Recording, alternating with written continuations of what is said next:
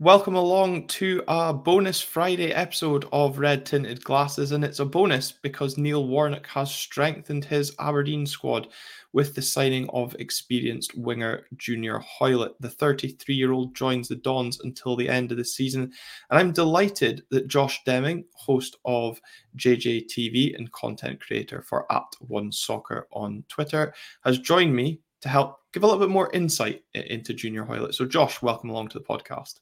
Thanks for having me on, Glenn. I'm excited to chat with you. Yeah, and I think, look, a lot of fans of British football will know Junior from his time down south. Obviously, worked with Neil Warnock on a couple of occasions as well. But I really wanted to get an insight from someone that's dedicated to Canadian football and probably has seen Junior recently, of course, playing for Vancouver Whitecaps. Now, before we press the record button, he hasn't actually played too often for Vancouver. 9 games, 2 starts. And as we discussed, the last time he actually took to the football pitch was in the defeat to Jamaica in November for Canada. Yeah, he joined the Whitecaps kind of towards the end of the MLS season. So he was going into an already established side that was flying at the moment under Vanni Startini. So it was always going to be difficult for him to integrate himself into the starting 11. So we basically saw him as a super sub type role. Like you mentioned, he started a couple matches, came off the bench in playoffs as well. And didn't have, like, he was all right. He was all right in Vancouver. He didn't do anything overly special, but like I said, it was really difficult given the remaining fixtures that they have to really break his way into that side. So like he wasn't bad by any stretch for the Whitecaps. It's just, he didn't make the biggest impact. And then now he's waited a little bit and tried to buy his time. And obviously he's found a new landing spot, but yeah, he hasn't started a match since October, and he did play for Canada most recently, like you mentioned, against Jamaica. So it's been a few months since we've seen Junior in action, but I'm excited to see him sign for you guys because I think that he could definitely be a bit of an impact player. I'm curious to see how quickly he gets to full fitness, but I think he can definitely play a role. Yeah, and I think obviously given the fact he hasn't played or certainly started since October, played since November, any hopes of us seeing him from the start this weekend against Hibernian probably are minimal. But interesting, you use the term impact sub, and we're kind of blessed with players in a creative role in terms of Leighton Clarkson and Jamie McGrath. We've been crying out for a bit of width. Now, I was watching your channel on YouTube earlier for a bit of insight into Junior, and I noticed that in the depth chart video that you did for the Canadian men's team, you had Junior down as a right midfielder, right winger. Wikipedia tends to indicate he's maybe more of a left winger. What wing suits him best? I would say right now on the right, but he's a very versatile player. He can play. I've seen him play at left wing back, right wing back, left mid, right mid. I've seen him play as kind of a floating 10, a second striker even for Canada. Like he can play pretty much all over the park. I think right now and most recently he's featured as a right wing back / like kind of like right mid. So that's kind of where I slotted him in. But yeah, in my opinion, he can play on both sides just as good. I just like the fact that when it comes to Junior, he is very deadly when it comes to set pieces. He's deadly when it comes into whipping in a ball, and he can hit him from distance. If you go on YouTube and you look up some of Junior's goals, I mean, he scored some bangers over his career. But I think, because again, getting a little bit older, maybe losing a little bit of speed, I think having that ability to be able to whip in a ball comfortably from the right-hand side is where you're going to get a lot out of him. So that's why I put him down on the right-hand side in the depth chart. But like I said, especially for Canada, you've seen him pretty much play all over the front four. Would you say then his stronger foot is his right foot?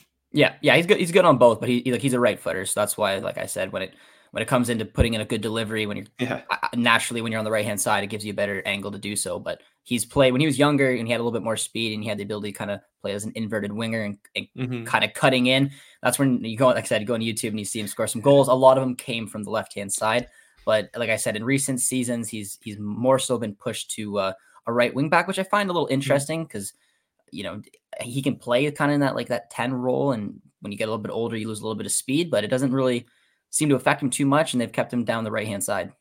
Yeah, and interesting you say that given the game that we just had in midweek, where the right wing back was a very poor performance, and it's maybe been an area where we've not had the depth in the squad. And I think also interesting because a lot of us, when we saw the signing today, would have been expecting to see Junior maybe playing a bit further forward. And if he does, I think certainly just now, given his lack of game time, could be down to just being an impact sub. Another interesting thing when, again, watching your video from earlier today is that when he does go on to make his debut, he'll be the 5th Canadian to play in the Scottish Premiership this season, although Theo Bair's not yet been fully capped by the men's national team, although I know you talked about his strong performances, and that was 3 weeks ago, that video was, of course, before he went to score the double against us in midweek. So Canadians have got a good reputation of performing well in Scottish football. Yeah, absolutely. I recently did an interview with Theo as well, and he said, and I quote ish, he said basically like he's eligible for Jamaica, but he only has his mind set right now on representing Canada. And with the form he's in, I mean, if he doesn't get an opportunity in this March window, it'd be a bit of a disappointment. He's the most informed Canadian striker, I'd say, right now. Plus, you have like players like Alistair Johnston, like you mentioned. Scott Arfield was in the league a while ago, and obviously had a lot of success. Like there's a nice history there between Canadians and doing well in Scotland. And I think Junior could have a good opportunity. And I think it's important to note as well that I think Junior Hoilett will be very hungry. Like you mentioned, I didn't see the video, but you mentioned to me that he talked about representing Canada at the 2026 World Cup, which we are a co-host, which is important. He's going to be 34 this summer. 2 years from now at the 2026 World Cup, he'll be 36. We had a 36-year-old on the previous World Cup squad, so I don't think it's unrealistic to imagine that, if he keeps sharp, keeps himself fit, that he could be there. But we also have a potential Copa America coming up this summer, which is obviously a huge opportunity for some of these Canadians. We take on Trinidad and Tobago in March. If we win that, we qualify for the Copa America. So really, Junior's got a massive tournament hopefully approaching this summer. I say hopefully, just so everyone knows, we have a big task. There's not a guarantee, but if we are able to win that match, it's a massive tournament. The likes of Brazil, Argentina, he'll be up for it. And then it's just about settling in somewhere for the next couple seasons and, keeping fit and doing what he can do and hopefully be a part of that 2026 World Cup. And again, which we are co-hosting. We got 13 games. Yeah, and I noted, of course, that playoff game against Trinidad that you've got coming up next month, and I'm sure Junior will be keen to be part of that squad again, probably down to lack of minutes. Whether he gets much involvement in the game itself will remain to be seen, and obviously maybe depending how much he impresses at his time in Aberdeen.